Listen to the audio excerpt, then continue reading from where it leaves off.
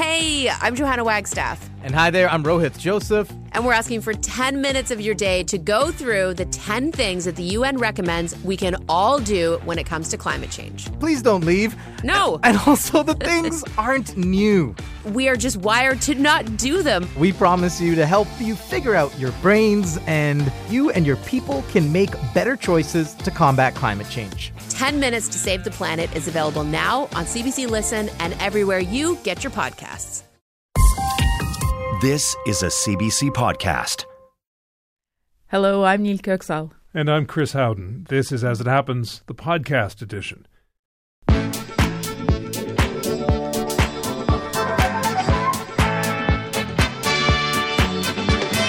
Tonight. Cleaning house, Nicaragua is seizing property belonging to dissidents and former political prisoners. We'll speak with a filmmaker who was forced to leave about how you can make peace with losing your country, citizenship, and the place you call home. Steering the conversation, Tesla is defending its autopilot feature in a new lawsuit over the death of a driver, in a case that will test Elon Musk's claim that his tech is safer than humans. Gone in a flash mob, the manager of a pharmacy in Philadelphia says a wave of organized thefts isn't just hurting big chains, it's terrible for neighborhood shops like his. Hatchet job. A sycamore in northern England known as Robin Hood's tree appears to have been chopped down by a vandal after hundreds of years and thousands of photographs, many taken by our guest. Freedom of expressions. The author of a new book on idioms from around the world tells us what bookworms are called in other languages and what Norwegians really mean when they say you're like a Dane on skis. And what's wrong with this picture? If you're still wondering what you should put in the backdrop of your video call so your colleagues will think you're competent, science has determined what should go on behind the scenes. As It Happens, the Thursday edition, radio that subjects you to a thorough background check.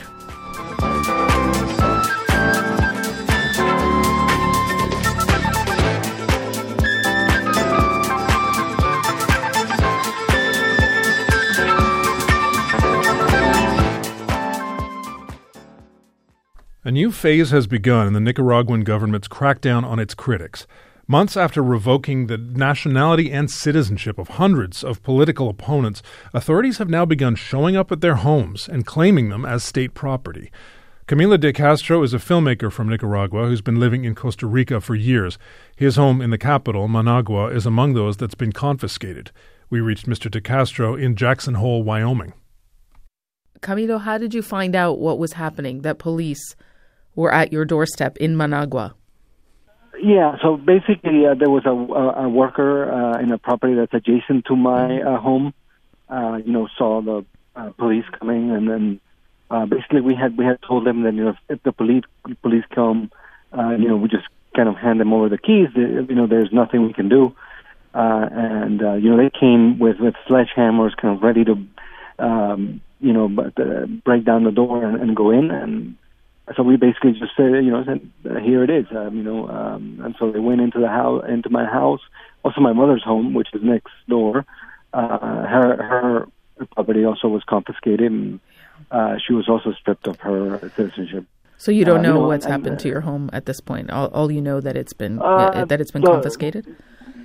Yes, exactly. I mean, we were told. I mean, one of the homes that was there, they put a chain around the door so nobody is able to go in. And at this point, right, the homes are they said they were going to put a police post there so nobody could approach the property, and we don't know what they are planning to do with our home. Mm-hmm. We just know that it's now registered in the name of the state of Nicaragua. And that we have lost everything. So, and as a reprisal for my work as a human rights activist and my work with indigenous communities in Nicaragua. You mentioned your mother. What is it like for her to be living in exile at this stage of her life and to lose her home? Yeah, my mother's she's a writer and she's 73 years old and it's very painful, to have to leave your country and leave the house where you were planning to retire and spend your last few years of life, your last stage of your life. So it's very it's very sad for us. Obviously all that when they went in, we felt a mix of anger and just sadness, frustration. But we choose to keep going, and we're not going to stop doing the work that we're doing. I mean, we think we have to speak out and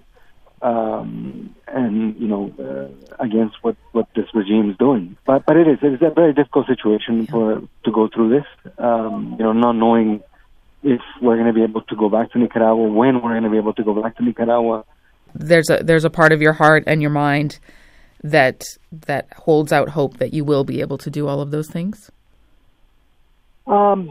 Yes, of course. I mean, my son was born on February 9th, so a few days before this judge took away my property and nationality. And I would obviously like my son to be able to know the country where I grew up, and to be also with his family, that's still in Nicaragua. So we don't lose hope that we will be able to go back, but we know it's hard. The regime is very they have total control. They're ruthless. They're willing to do anything to stay in power, and there just isn't enough international pressure against the regime. Nicaraguans are living in fear, and so I think it's going to take a lot of work to raise awareness about the gravity of the situation in the country. I think most people have no idea how terrible it is. What will you teach your son about Nicaragua? I think for me, it's my people. It's incredibly resilient people. Just welcoming, warm. We're welcoming and warm people. We've gone through so much, and we still keep going. And I think we have an amazing love for our country. We are incredible workers. We incredibly warm and loving people. Fun. I just and I think I always feel that's what I miss the most about being in my country. It's just the warmth of the people and how open we are, and we can sit down and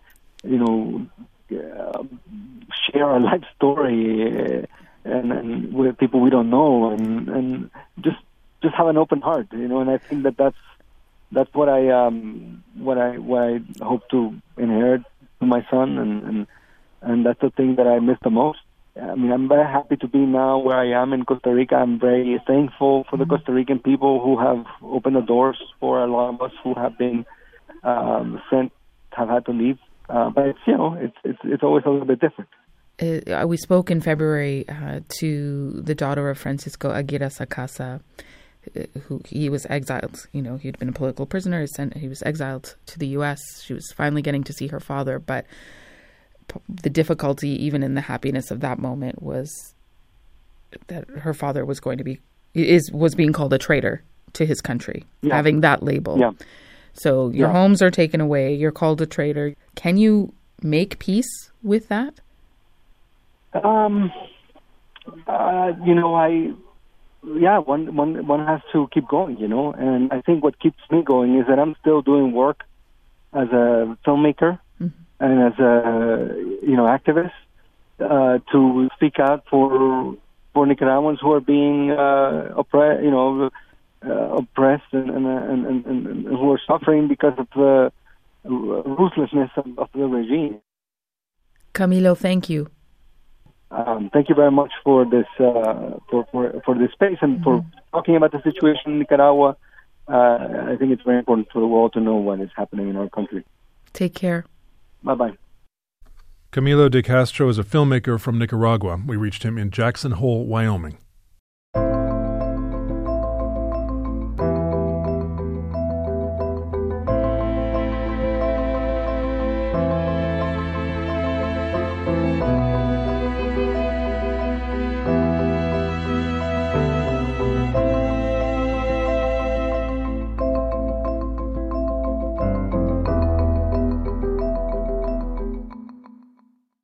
Stores in Philadelphia are still cleaning up after organized flash mob-style robberies swept the city on Tuesday night. At least 18 liquor stores were broken into, as well as dozens of other shops, including Foot Locker, Lululemon, and Apple. The thieves also hit independently owned businesses like hair salons and cell phone stores. Police say the robberies were organized on social media and were not affiliated with an earlier peaceful protest after murder charges against a city police officer were dismissed. Benjamin Knockham is a pharmacist and store manager at Patriot Pharmacy. We reached him in Philadelphia. Benjamin, what shape is your pharmacy in today? It's in the shape of a box. It looks like a box with the plywood up front. We are not really operating. We're just kind of assessing all the damage that has been done. We're taking phone calls, but we're not really in operating condition. We have no storefront. We have no security gate. We have no storefront. It's currently, closed up with plywood. Yeah. When did you get there? What state was it in on Tuesday? It was actually much messier than this. Yeah. It was because they had come through and they completely flipped everything upside down. They literally flipped over a working station to get to the safe. So we're not a huge pharmacy. We have a small over-the-counter selection, candies and junk like that, but there's only so much space, and they just destroyed the small space that there was. What did they take? They took a bunch of the over-the-counter stuff. They went for my controlled substances, so alprazolam, Prometh with codeine, pregabalin, things of that nature. They did not get into our safe, which is great. That was pretty nice. Yeah, how much like damage? A win. Yeah, that's a little win in the middle of this mess for you. I can understand that. Honestly, that's a big win to me. Yeah. Because, narcotics are such a big driving force, especially in Philadelphia with the heroin problem, that, the fact that they didn't get to that I feel like that's huge. I hear you. I hear you. How much loss overall in terms of the damage and what you're going to have to fix and replace? What are you looking at? Oh, all right. So I think on average, our store itself, the physical damage, we're probably looking at close to $75,000 to $100,000. As I go in, I get numbers. Where were you when all of this was unfolding? Oh, I was in my bed. I was getting ready to go to sleep. Yeah. And then did you get a call? Your security company called you? I get an alert to my phone through our security system, and I looked at the camera. I saw what happened. I called 911. So basically, what happened was it looked about 10 people came up to the store in 2 minivans.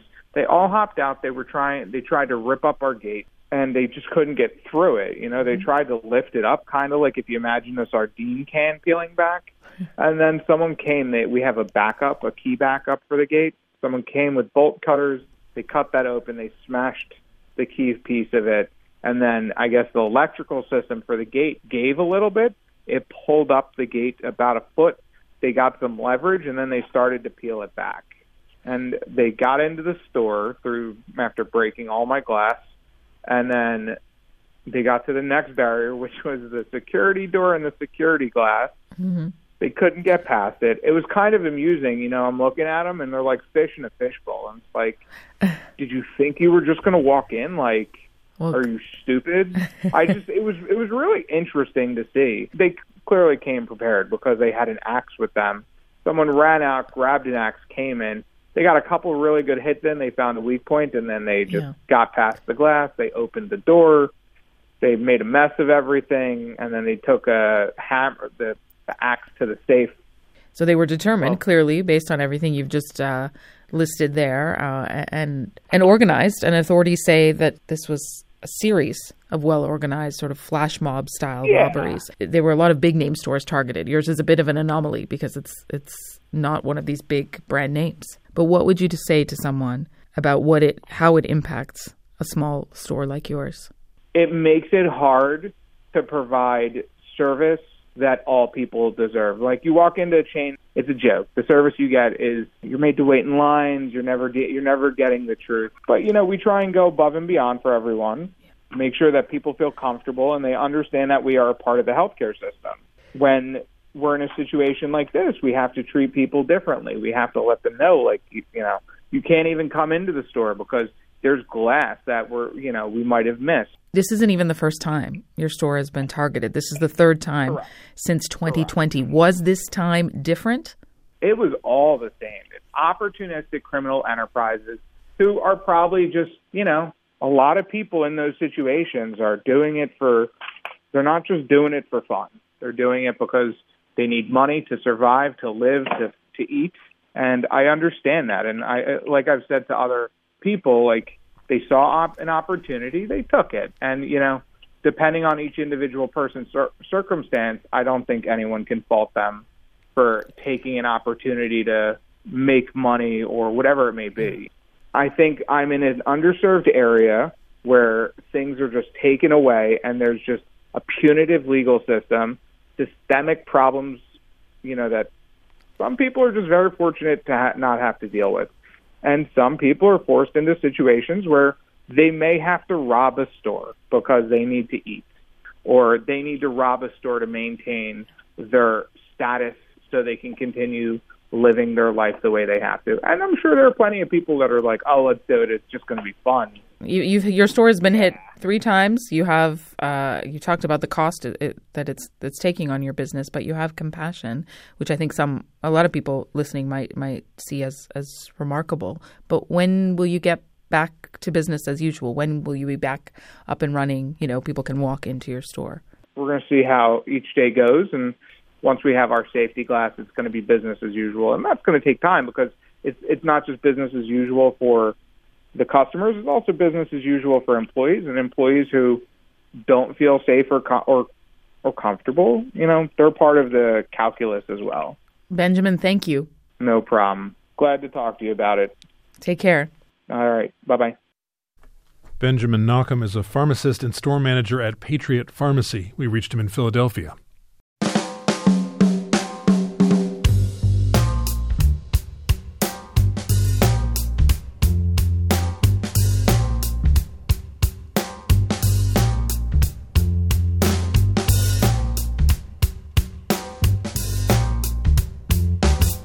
I like books. In fact, I have shelves and shelves of them that I display on my Zoom calls. Almost half of them are real. I'm a big reader. You might call me a bookworm, unless you're Indonesian, in which case you would call me a book flea instead. How do I know that? From a book, naturally. Adam Sharp is the author of a new one out in the UK today. It's called The Wheel is Spinning, but the Hamster is Dead, a journey around the world in idioms, proverbs, and general nonsense. We reached him in Leamington Spa, England. Adam, I think bookworm is pretty much the best name someone could call me. What about you? Do you describe yourself as a bookworm? I always used to. So I had a French grandmother. One of her favourite names for a bookworm was ink drinker. How she always referred to my mum. And so that was specifically from her region in France. Mostly, even in that region, has faded out now. You wouldn't hear it much these days. Although there's still actually a bookshop in Paris called Ink Drinker. Okay, adding that to the list for the next time. Yes. Yeah.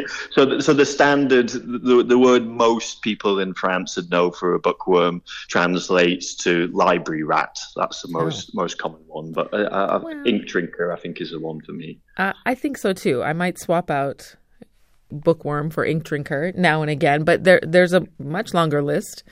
What are some of the other favorites you have?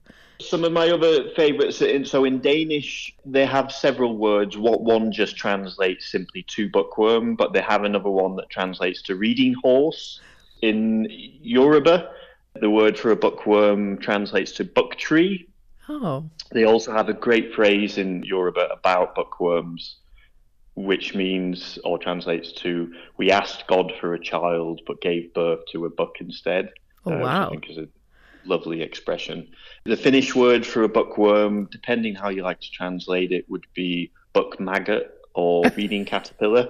Why has this evolved this way? Why is it like rats and bugs and tree is quite lovely? Like why? It's something sinister. That sort of idea of eating away, sort of devouring sort of books. Yeah, that even comes through, or drinking in the case of Ink Drinker. And what they about? don't sound complimentary necessarily. First hearing, but they should be. What about Turkish? Turkish, the most common one is just bookworm. Sorry if I'm butchering this. I believe it's kitap kudu, which is just bookworm. But they have... Kurdu, yes. Of course, I knew this. Kitab yes, Kurdu. Yeah, yes, they have several sort of regional and rare outdated ones. So, Walking Library. There was another one that translated to... That sounds right, yeah. That translated to Ink Liquor, so quite similar to the Ink Drinker. What does it say to you, the fact that every country and then different regions within countries have these different ways to describe bookworm? What does that say to you? It's a really lovely thing, actually. So when I first started posting these lists on Twitter, a big part of it was just it was a fun thing to do, and I'd become obsessed with different languages. But also there was some intent behind it, in that there was this rising tide of nationalism. Brexit had just happened here, and I was just really concerned about about this sort of nationalism and the xenophobia that comes with it, and the distrust of other cultures. There was part of me that really wanted to sort of try and, in a very sort of subtle and sort of light way, respond to that by showing the sort of the vibrancy of other cultures and sort of languages. The things that connect us, and words and books do that, right? Absolutely, yeah. One of the nicest sort of things, I did a big list of the words in all different languages for a thingamajig or a whatchamacallit. And I'm yet to come across a language that doesn't have their own version of it. And such great words as well. Dingsbums in German, Hubbledepup in Dutch, Zamazingo, am I saying that right, in Turkish? Yeah. Zamazingo. Animal sounds around the world are often really fun as well. And I suppose the other side of it as well that sort of that comes out, national rivalries come out. Oh. So in Norwegian they have an expression which is an equivalent to like a fish out of water, which translates to like a Dane on skis. And then in Finland they have a euphemism for vomiting that translates to speaking Norwegian. Actually, now I think about it, if you don't mind, I can read you another list that expresses that, because it ends with a Turkish phrase, which would be a perfect one for you. So, if someone sneaks out of a party quietly without saying goodbye, in England we call that taking French leave. Okay, French exit or Irish exit. Yes, in France they call it leaving English style. In Norway they call it making a Swede of oneself. In Germany it's doing a Polish exit. As you said, in the US and Canada, giving an Irish goodbye or an Irish exit. And a great old Turkish phrase that I find, which is number one in that list actually in the book, is to depart like a rich person. Says something. It says something about class structure in Turkey. Certainly does. Yes, exactly. Okay, before we say goodbye, you have a list of animal-themed farewells. Certainly, we're familiar with in a while crocodile, but your list, take us through some of them. What might we say instead of in a while crocodile? In Spanish, mi aspiro vampiro is I'm out of here vampire. Oh.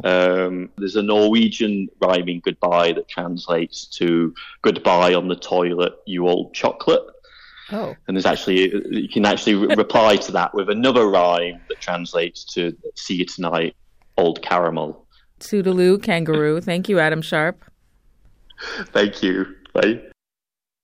Adam Sharp is the author of The Wheel is Spinning, but the Hamster is Dead, a journey around the world in idioms, proverbs, and general nonsense. He's in Leamington Spa, England.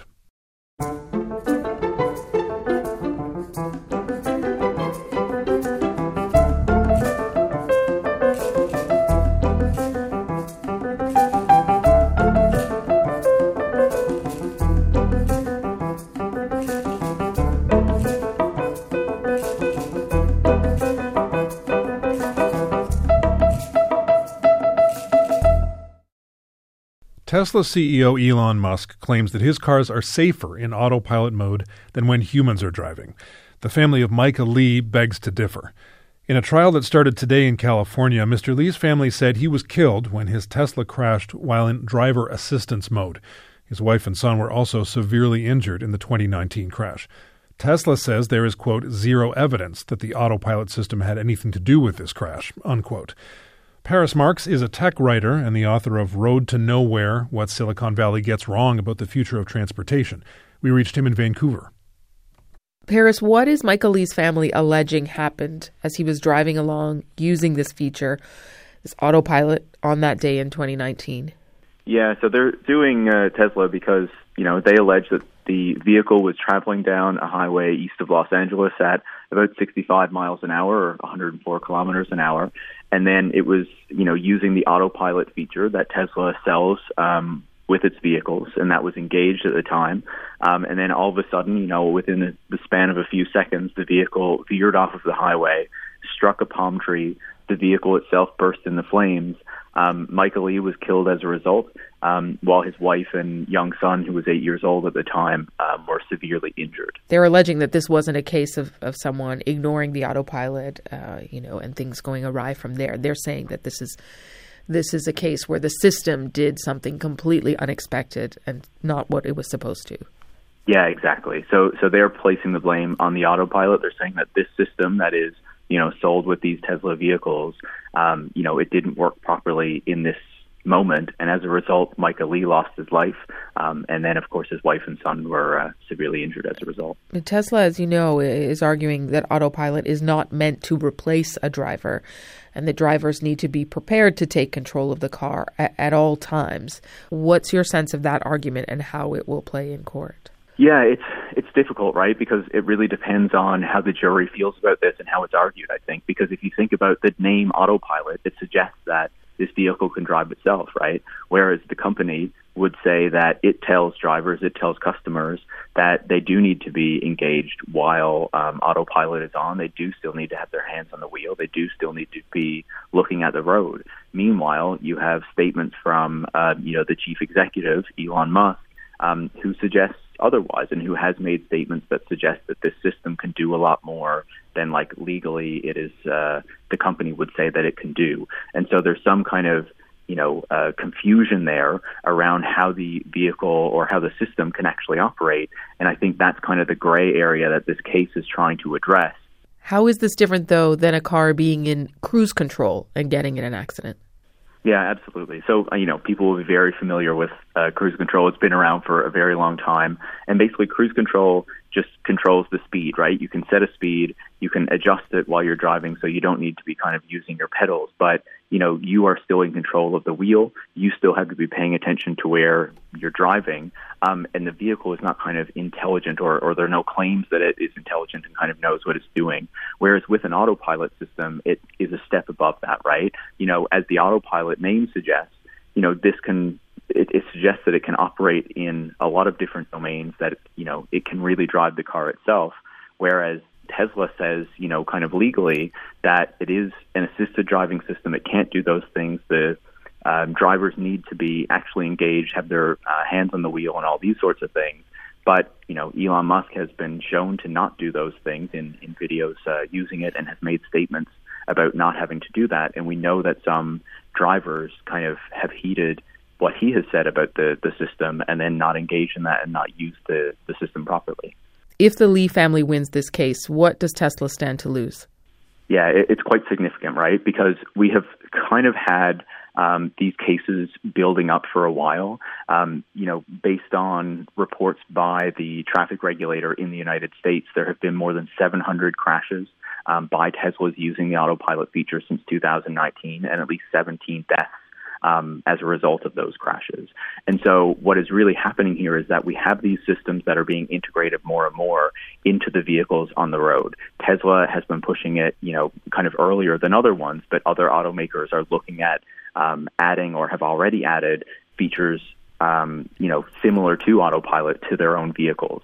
And so with this case, where it is a jury trial, if the jury decides that Tesla is liable in this instance, that means that it's the automakers that are making these systems that will ultimately be liable if there are crashes. However, if they find that the driver is liable, it means that the automakers and the companies that are behind these self-driving or assisted driving systems are off the hook, or at least have a precedent to try to say that they're off the hook in future, and the blame for, however these systems are used will be placed on the drivers themselves rather than the companies that made the decisions that went into how these systems were developed.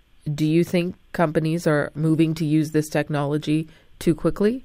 Yeah, I absolutely do. And I think that regulators need to be much more proactive in checking to make sure that the claims the companies are making actually line up with the data, instead of just allowing these systems to be rolled out on the public roads, where it's not just the drivers who are driving Teslas with autopilot or other vehicles using assisted driving features that are put at risk as a result of that, but everyone else on the road that they're driving around. And I think that is a real risk. We see, obviously Tesla is in the spotlight because it is a company that gets a lot of attention. We saw in 2018 an Uber vehicle killed a pedestrian for the first time ever. It was the first time one of these self-driving vehicles had done that. And what we also see is that companies like Waymo, which is Google's self-driving division, and Cruise, which is GM's self-driving division, have been rolling these out in cities in the United States, in particular in San Francisco, and they are not working particularly well there, but the companies are trying to spin it as though they are, and there's a huge backlash in those cities. Have you driven a car with these technologies? Would you? No, I would prefer to stay away from them.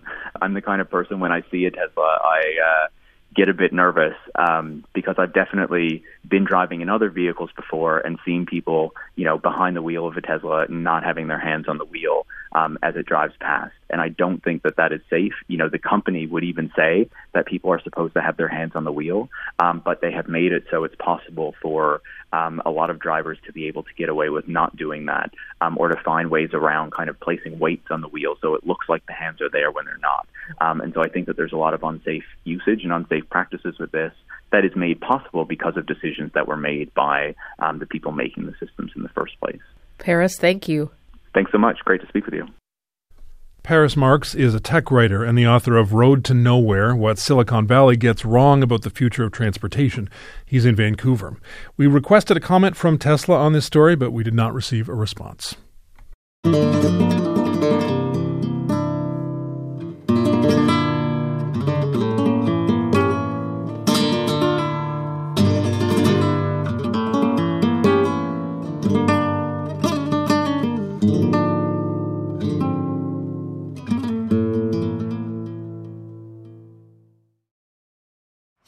Hi, I'm Asha Tomlinson. And I'm David Common. And we're hosts of CBC Marketplace. We're award-winning investigative journalists that want to help you avoid clever scams, unsafe products, and sketchy services. Our TV show has been Canada's top investigative consumer watchdog for more than 50 years. But this is our first podcast. CBC Marketplace podcast is available now on the CBC Listen app or wherever you get your podcasts. It's a heartbreaking day for people in Northumberland, England. The county awoke this morning to find their famous, beloved sycamore tree had been felled, apparently deliberately, in an act of vandalism. The Sycamore Gap tree was a significant landmark for locals and visitors alike. It stood beside Hadrian's Wall and was thought to be hundreds of years old. If you didn't see it in person, you might have seen it in the movie Robin Hood, Prince of Thieves. Among those mourning the loss of the tree are local photographers who snapped countless pictures of the sycamore over the years. Ian Sprout is one of them. We reached him just outside Northumberland. Ian, why do you think someone would do this? There's a mix of emotions, to be honest with you. I don't know if somebody's done it for a bet or if they've done it out of malice or if there's been a land dispute. Nobody seems to understand why anybody would do this. The feeling around the Northeast regarding the tree is just, nobody can understand it. What was the first thing you did when you found out? How did you find out? So I'm part of a photography community. I'm just an amateur photographer. And within one of the groups I'm in, one of the guys sent a picture to the group of the tree, and it looked like it was lying on its side. And we just thought it was a fake image. Yeah. And he was like, no, like, this is true. Somebody's drove past on the way to work and they've seen it on its side. I was like, I'm going to have to go and check it out for myself. So basically, I says to the guy who I work with, I says, it just can't be true. We'll drive up. I says, I'll get my camera. I says, it's only half an hour. I'll check it out for myself. And yeah, sure enough, I stopped at the roadside, which is about half a mile away from the tree, got my big telephoto lens out, zoomed in and I seen the tree lying on its side. Just couldn't believe it. I've seen a few fake images of the tree lying on its side and stuff, and I just thought it was another one of them. To be honest, I didn't think for a second that it would be down. It was horrendous, absolutely horrendous. Because we all thought it was to do with the wind, because we got hit with a storm yesterday, 50, 60 mile an hour winds, and I thought, oh God, the trees like cope with such things for like the last 300 years, and a little storm like that blew it over. I was like dumbfounded. And then, obviously, when we got closer to the tree, we realised it had been chainsawed. Yeah, it's a clean cut, it looks like, not torn by a storm. Yeah. You mentioned the age, centuries. For centuries, that tree has been there. Yeah. There are a lot of other reasons that it's been so beloved for so long. What made it special to you? To me, it was an escape from the real world. I struggle with stress. I've got quite a stressful job. Mm-hmm. So to get out of my camera into the dark skies and just forget about the real world is just really important to me. My wife kind of pushes us to do that because it keeps us in a good frame of mind, you know. Yeah. And one of my friends, Andrew, took us to the dark sky spot when I first started photography, and he says, "Oh, we've got to go and see this tree. You know, it's amazing. You've got to see it for the first time." So I did my first astro shot at the tree. And basically, the night sky and the tree, yeah, astro stuff. So it got us hooked on astrophotography from that moment, and particularly that spot. But I think the tree didn't really get famous until Robin Hood, Prince of Thieves. Yeah, and that's kind of what put it on the map, and people were like, "Oh wow, this really is a beautiful spot," you know. So I think the locals have really took it under, you know, they've really embraced it because obviously how beautiful the spot is. It is quite stunning. It's also been a gathering place, and it was again today with the shock of this news. Who else was there when you arrived? I've heard some beautiful stories today of people growing up in the area. I mean, people were just breaking down into tears. People were like, you know, there was loved ones like sitting around hugging, with obvious memories of like generations gone by. You know, some people had actually scattered their family's ashes over the trees, and it's just horrendous. You know, I read a few of the stones that are at the base of the tree, which I'd never actually realised before. Some really beautiful messages, you know, saying they're missing their loved ones, and it's somewhere that they used to sit, to congregate, to enjoy the space without the hustle and bustle of real life. It's breathtaking. Yeah. They're how sad they must be. You know, officials were certainly stunned by this as well. Everyone was. Have you heard anything at this point about what they're going to do? I mean, it's already been released in the news that they've got a suspect arrested. There was a police guy who I was speaking to, the policeman who was looking after it. He spent most of his life around that area going to the tree. So even the police, like, you could see the look of disappointment on their face, you know? Yeah, a suspect in custody is one thing. People will want more answers after that. But the painful reality is they can't bring the tree back. So is there something that officials have said that are they going to plant something new? Would that even be the right thing? I don't know. I mean, it's obviously the first day everybody found out about it.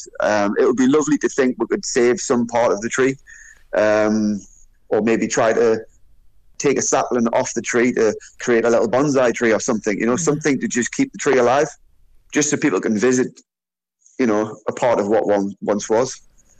Once the shock of today has passed, how do you think people will remember this tree?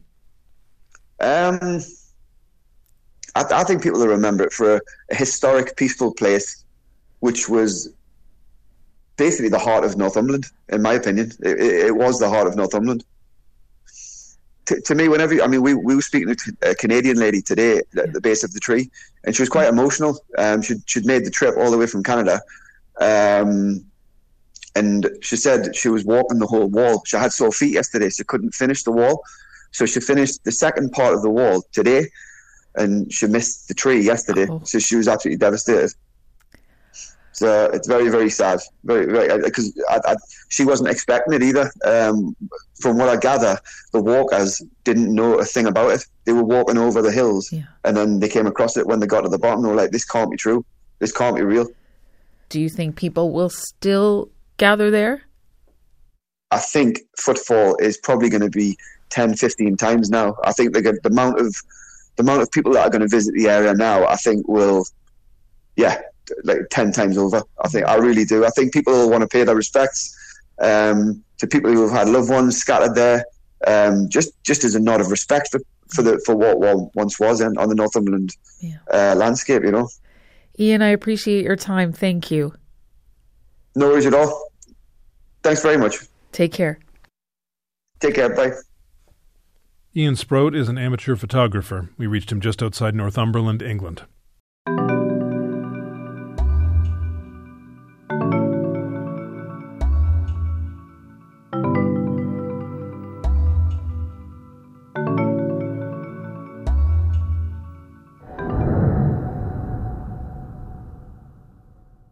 Jill Metallic Kondo is an old hand at fishing, but a new hand at net weaving. As a member of the Listuguj Mi'kmaq First Nation, both of those things are central to her culture. But making your own nets is no small feat, and the traditional knowledge required hasn't always been passed down. Fortunately, Ms. Metallic Kondo was able to learn alongside her husband, and now they're sharing their expertise with other members of their community and with their own descendants. We were getting our own fishing gear, fishing on our own, and we found it hard to find some supplies, fix our nets and stuff like that. And I mentioned to him one day, I want to learn how to sew nets, do our own so we don't have to rely on anybody else or wait. And we just kind of took off from there. Can you describe just a little bit of a description of how does one sew a fishing net? So we use there's a top line that's called a cork line, so it's a floating line, and we have our mesh, which is approximately when we're done sewing, it's about 325 feet in length. Wow. And the depth of the net is approximately 12 feet, anywhere from 10 to 12 feet, depending on the type of mesh we purchase. And we put floats on the top line every 10 feet, and to help your net kind of sink to the bottom, we have a lead line. So we're tying the top line to the mesh, and then we do the bottom line. And it takes about 7 hours, I think, for myself to sew that. Wow. I'll take a whole day and I just go at it, just keep sewing and sewing. And my husband's there to kind of refill the needles and stuff, like the twine. The needle is a foot long, so we just kind of wrap the twine on that, and it just kind of helps you, weave the twine through the mesh in the top line or the lead line. Wow. And so 7 hours is sort of from start to finish of one net.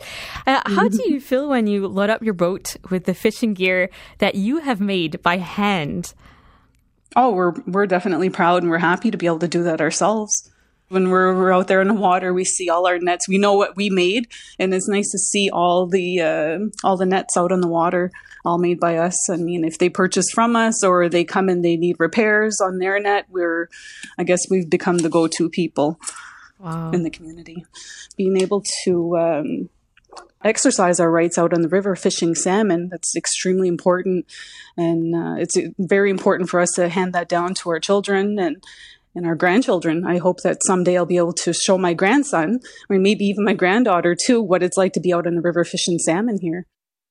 Jill Metallic Kondo is a fisherwoman and net weaver from Listuguj Mi'kmaq First Nation. She spoke with the CBC's Emily Warren.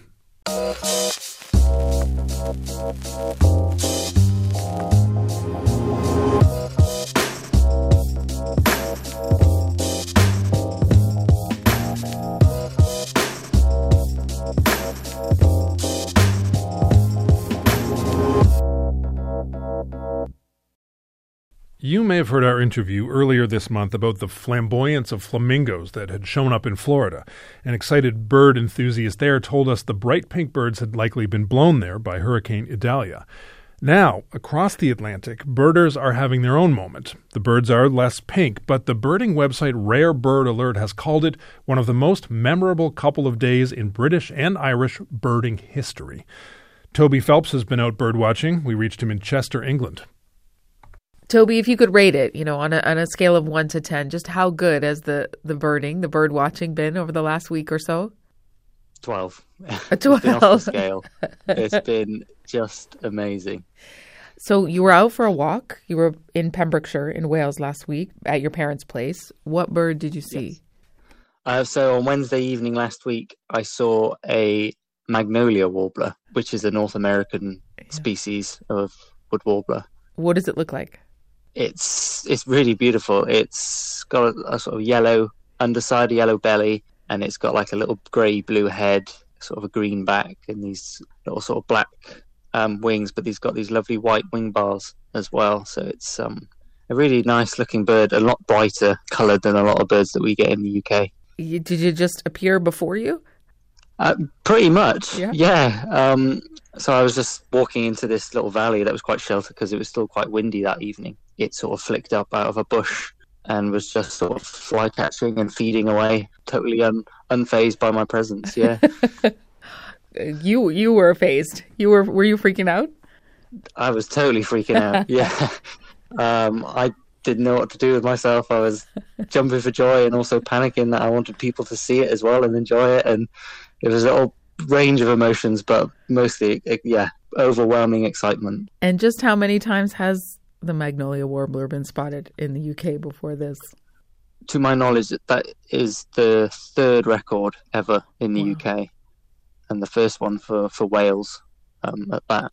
When you posted your photographs of this interaction online, this beautiful bird, how did people react, given the sightings are so rare?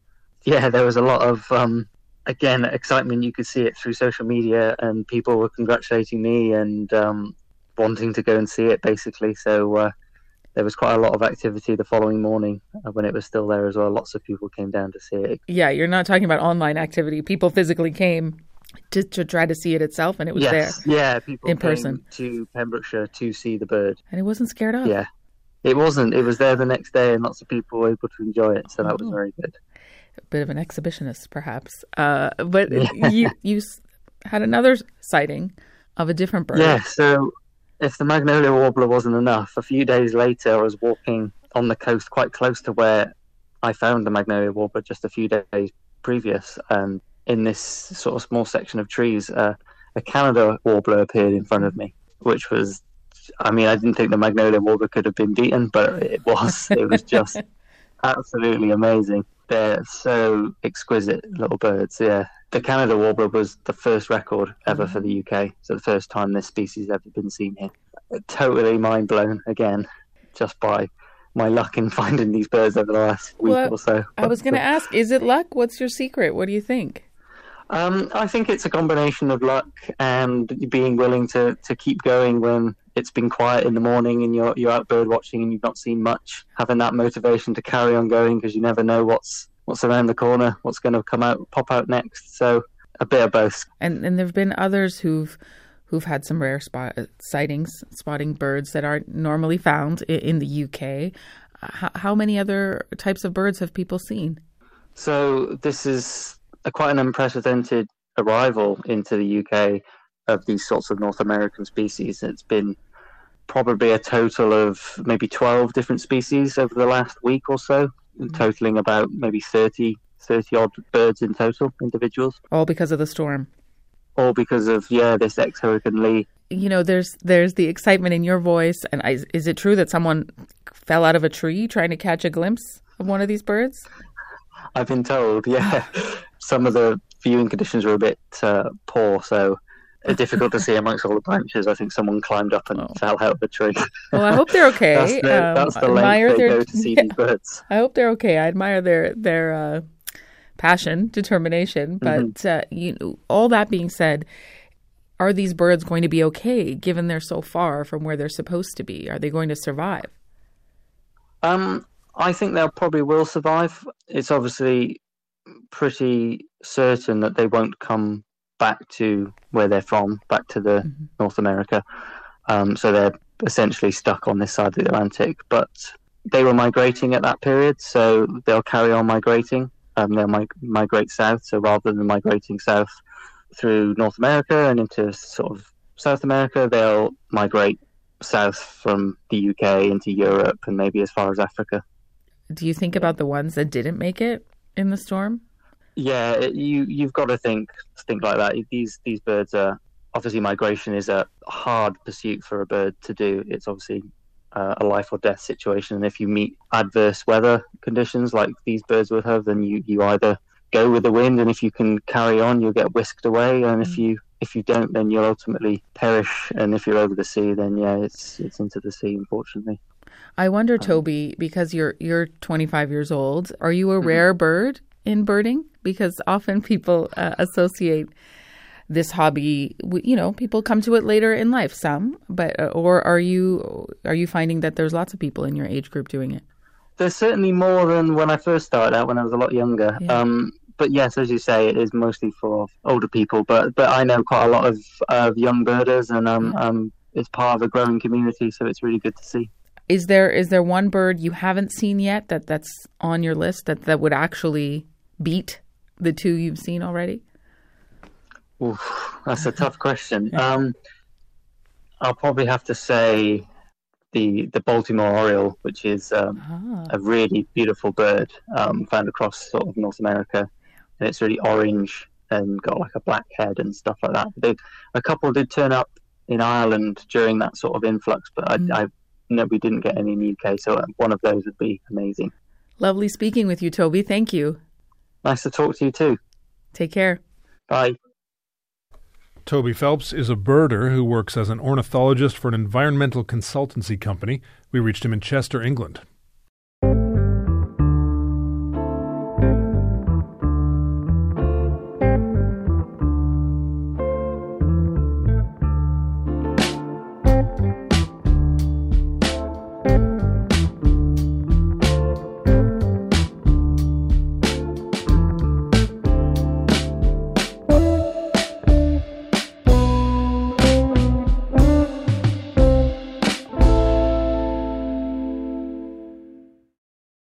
Emily Paul is a third-year sociology student at the University of New Brunswick from Pabineau First Nation.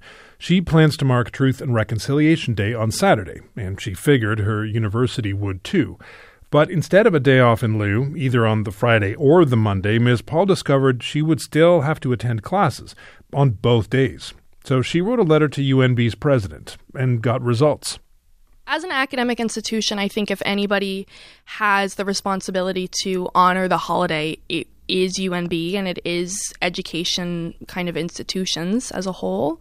And I just wanted to send the message that this wasn't something that had gone unnoticed, that they weren't closing, that myself and many other people had noticed, and we're not necessarily happy and content that classes were remaining open. So we just wanted to speak out about it. Was it an exception to the rule in terms of were other universities closing? Actually, I looked into it with my dad, and we looked at all the academic calendars, and aside from Mount St. Vincent, every other university from here till Newfoundland was closing down either on the Friday or the Monday. So right, because it does fall on a Saturday. It does fall on a Saturday, yeah. So I think that's also why it wasn't an automatic we're going to close, but the precedent was definitely set. So you sent this letter along to the president. What response did you get? What happened next? I sent it about a week ago. I sent it in the morning, and then I got a confirmation of receipt a few hours later. I never got a formal response aside from that. On Tuesday around 10 a.m., I remember I was sitting in class, we got an email saying that the campus would be shut down. As far as I'm concerned, nobody got a formal response. I guess maybe they thought that closing down the campus was the response. So. Do you think it's possible that UNB just made a mistake here and this was an oversight? I don't know necessarily, because it's a federal holiday. It's a statutory holiday in the province. So there was also that precedent that was set by many other institutions. It wasn't it was no question that every other school was going to close down. Mm-hmm. So. You also, I've seen your letter that you wrote to the president, and you make an interesting point about when Queen Elizabeth II passed away. Yes, yeah. That there would be a day to honor her memory. And that was a no school day as well at UNB. Yeah, and I think that would also play into the fact that I wouldn't say it was a mistake, because last Wednesday I was like, well, there's probably nothing that can be done. The calendar's set in stone. But then somebody had mentioned to me that we closed down with 4 days notice for when the Queen passed away. So that kind of gave me that extra push to speak out about it, because if you can shut down the campus for the passing of the Queen, there's no reason why you can't shut down the campus to honor the legacy of the thousands and thousands of children and families who are suffered through the residential school system. So, what is it, do you think, Emily, about having a day from off work, off of classes that is so important, do you think? I think it's important because the quote that I really like, which I put in the letter, is that education is what got us into this mess and it's what's going to get us out. So to give students and give people that day off kind of solidifies the importance of the holiday. It really solidifies that this happened. This is continuing to happen. Like, while the residential school system is closed, the legacy is not over. So just to give people that day off to really reflect and think and use that day off to attend a ceremony or listen to Indigenous voices or just reflect on the legacy of the residential school system. I think that's very, very important for myself and also for the Indigenous community as well. That was Emily Paul, a third-year student at the University of New Brunswick, speaking to Jean Armstrong, host of CBC Fredericton's Information Morning. UNB told the CBC that the school has a number of public events planned as part of the National Day for Truth and Reconciliation. It said it is, quote, committed to walking the path of truth and reconciliation and to supporting greater understanding of Indigenous ways of thinking and knowing, unquote.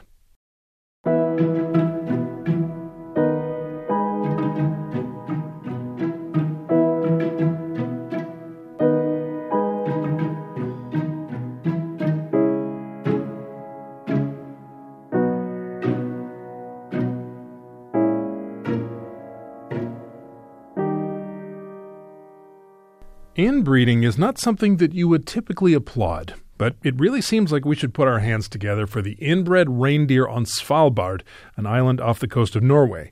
You would expect inbreeding to create genetic weakness that could jeopardize the reindeer population, yet they have thrived. Despite living in isolation, the small herd has managed to survive there for nearly 10,000 years. Nicholas Dussex has been trying to figure out how. He's a researcher in small population survival. We reached him in Trondheim, Norway. Nicholas, if I could hang out with these reindeer in person, what would I see? Well, you would see a very tame animal, tame compared to other reindeer or caribou that you find on the mainland.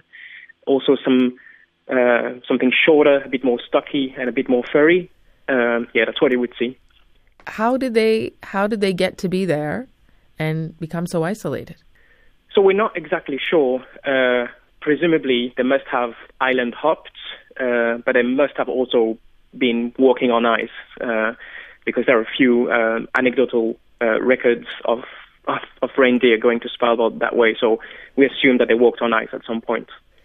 So they're remarkable in a few ways already, just in the time we've been speaking. The way they look, they're different than other reindeer, how they got there, but also how they managed to survive for close to 10,000 years. How?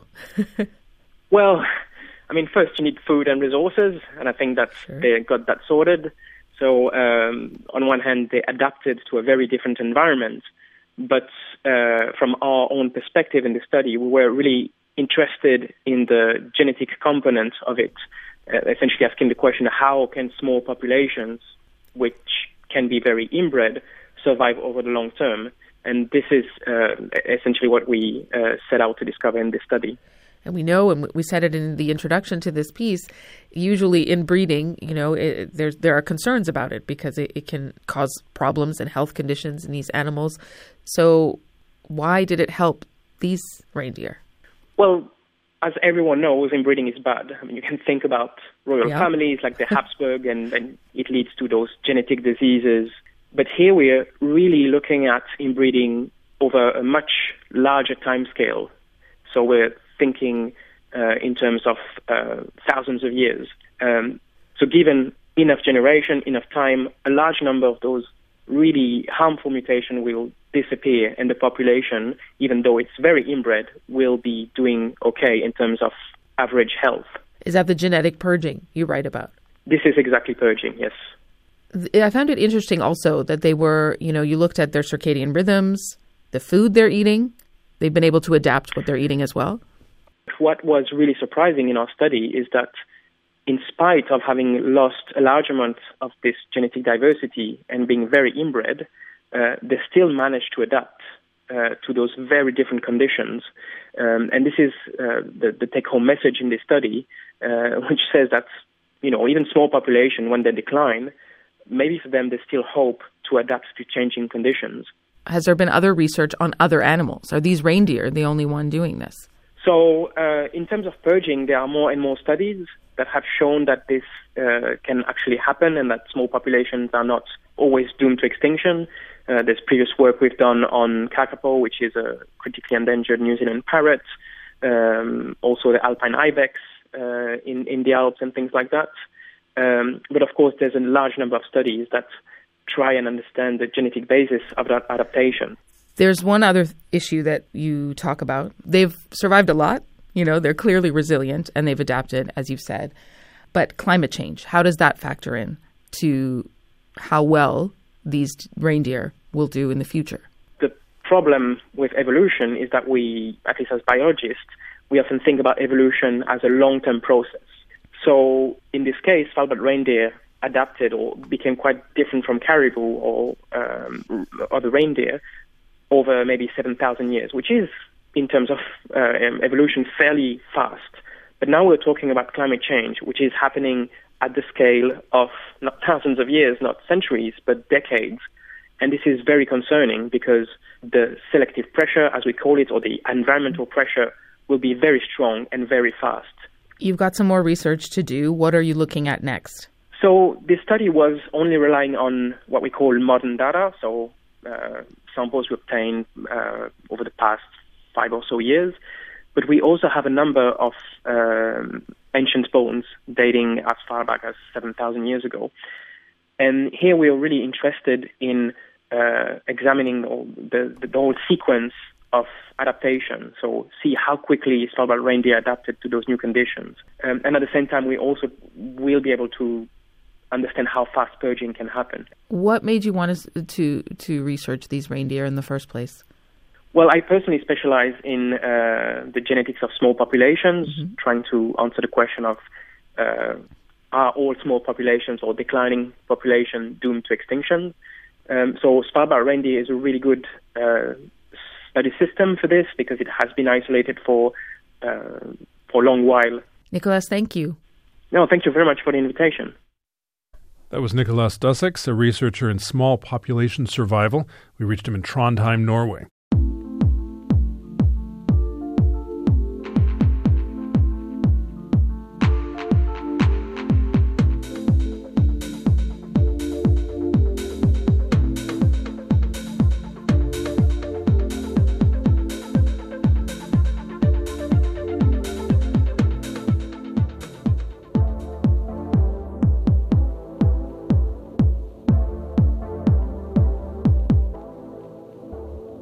Here at As It Happens, we like science a lot. We might love it, actually, but don't tell it. But we have to be honest, science is always late. I know there's a whole scientific method or whatever, but it really slows things down. Like Steven Spielberg made Jurassic Park, and then years later, science announced that T-Rex wouldn't have roared like this.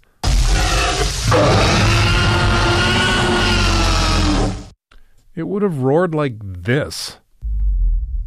That's ominous. That is very ominous. It's not that ominous. And where were you when Spielberg needed you? Look, there are a million examples of science's bad habit of letting us do something for a long time and then telling us we're doing it wrong. Today, that something is video calls.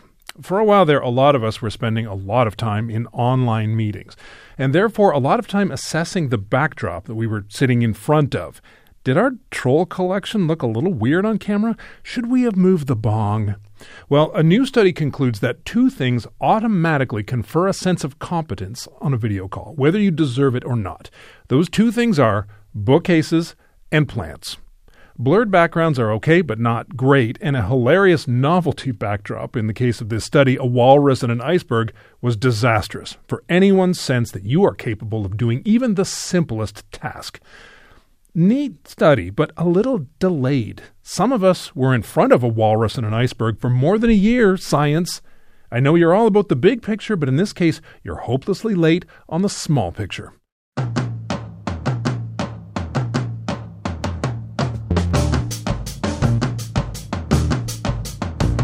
You've been listening to the As It Happens podcast. Our show can be heard Monday to Friday on CBC Radio 1, following the world at 6. You can also listen to the show online at cbc.ca/AIH or on the CBC Listen app or wherever you get your podcasts.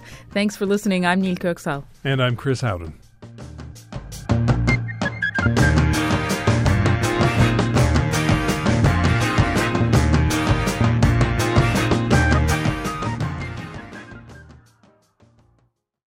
For more CBC podcasts, go to cbc.ca/podcasts.